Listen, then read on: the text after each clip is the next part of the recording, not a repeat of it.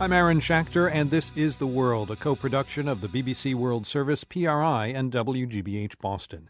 How a president handles a foreign policy crisis is always fodder for political debate. It was last night as the vice presidential candidates traded barbs over President Obama's handling of the attack in Libya that killed a U.S. ambassador. 50 years ago, it was President Kennedy who was put to the test by the Cuban Missile Crisis and the threat of nuclear war. After a terrifying 13-day standoff, Soviet leader Nikita Khrushchev finally agreed to withdraw his missiles from Cuba. But documents from the Soviet side suggest the crisis was longer and more dangerous than American officials realized. Reporter Brigid McCarthy has the story. On October 16, 1962, President John F. Kennedy learned from U.S. aerial surveillance that the Soviet Union was installing offensive nuclear missile sites in Cuba. He was stunned. President Kennedy broke the news on October 22nd. This sudden, clandestine decision to station strategic weapons for the first time outside of Soviet soil is a deliberately provocative and unjustified change in the status quo, which cannot be accepted by this country. President Kennedy announced the imposition of a naval blockade around Cuba. He also gave Soviet Premier Nikita Khrushchev an ultimatum. I call upon Chairman Khrushchev to halt and eliminate this clandestine, reckless, and provocative threat to world peace. In other words, remove those missiles in Cuba, or else. So why did Nikita Khrushchev risk World War III by putting nuclear missiles in Cuba? That's the question that everybody is trying to solve. Svetlana Savranskaya is the editor of a new book, The Soviet-Cuban Missile Crisis. I spoke to her outside her office at the National Security Archive in downtown Washington. There is surprisingly, stunningly little thinking on the Soviet side about what happens if the United States responds in an aggressive way.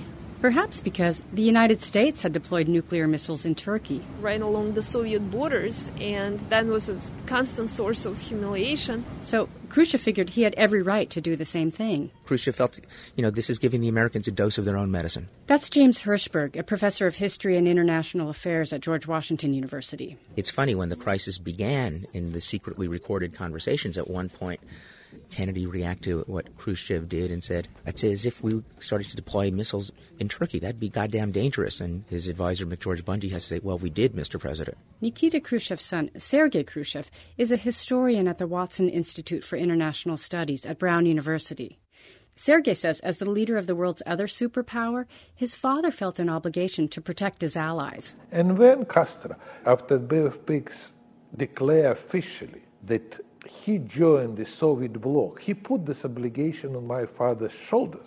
So Khrushchev decided to send missiles there at the diplomatic signal. Don't invade Cuba, we're serious. Svetlana Savranskaya says in the spring and summer of 1962, the Soviets were receiving lots of intelligence that the United States was preparing another invasion. And Khrushchev doesn't want to lose Cuba. His most important ally, the ally that's genuine, plus it's Latin America. The Soviets don't have real allies in Latin America. Cuba is so important for the Soviets. The Cubans weren't just a valuable Cold War ally. They were genuine folk heroes in the Soviet Union. The Soviets were in love with the Cuban Revolution. It was really a love affair. They looked at Cuba and saw their own revolutionary youth.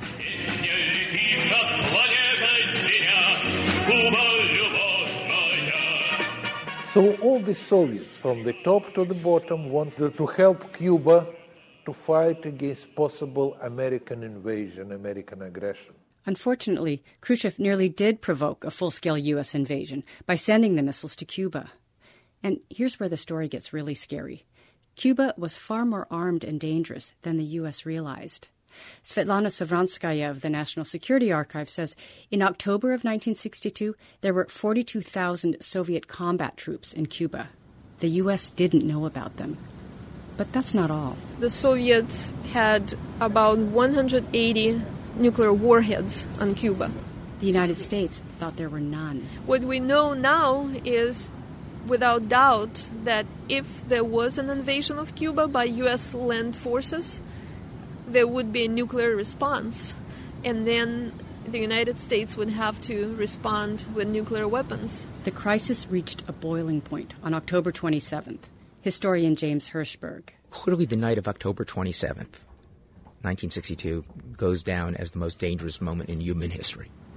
And it's dangerous, amazingly, not because what decisions the leaders are taking. It's because the situation is spiraling out of control. A Soviet commander in Cuba, acting without authorization from Moscow, shot down a U-2 spy plane over Cuba, killing the American pilot. Another American U-2 accidentally strayed into Soviet airspace in the Far East for a couple of hours. And also, by the 27th, we've learned you had Soviet submarines around the blockade equipped with a nuclear torpedo each. In some cases, or at least one case, and the evidence is still coming in on this, arguments breaking out as to whether World War III had already started and they should use their nuclear torpedo rather than get sunk. The next day, October 28th, Soviet leader Nikita Khrushchev went on Radio Moscow. Premier Khrushchev has sent a message to President Kennedy today. The Soviet government has ordered the dismantling of weapons in Cuba, as well as their crating and return to the Soviet Union. In return, President Kennedy promised not to invade Cuba. He also agreed to withdraw the U.S. nuclear missiles in Turkey. It was a compromise on both sides. Admittedly, the Soviets had to undo their major deployment. But to see it as one side giving up, I think, is incorrect. Both sides blinked. Americans thought the crisis was over. President Kennedy made it official by lifting the blockade on Cuba on November 20th, after receiving assurances from Khrushchev that he'd withdrawn all of his offensive weapons. In fact, he hadn't.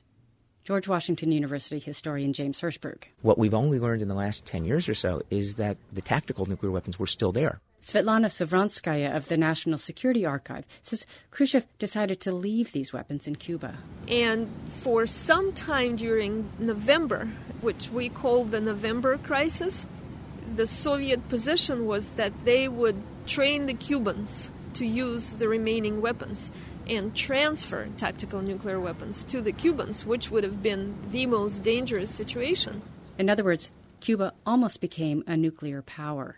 And had Kennedy discovered that after this incredible crisis, this incredible rupture in trust, that Khrushchev was lying again, the pressure to invade, to basically get rid of the threat permanently, would have been overwhelming.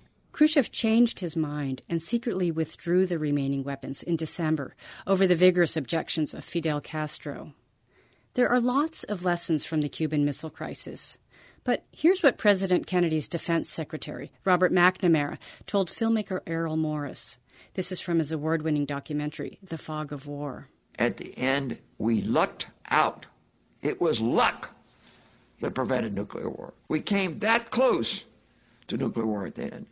Rational individuals. Kennedy was rational. Khrushchev was rational. Castro was rational. Rational individuals came that close to total destruction of their societies.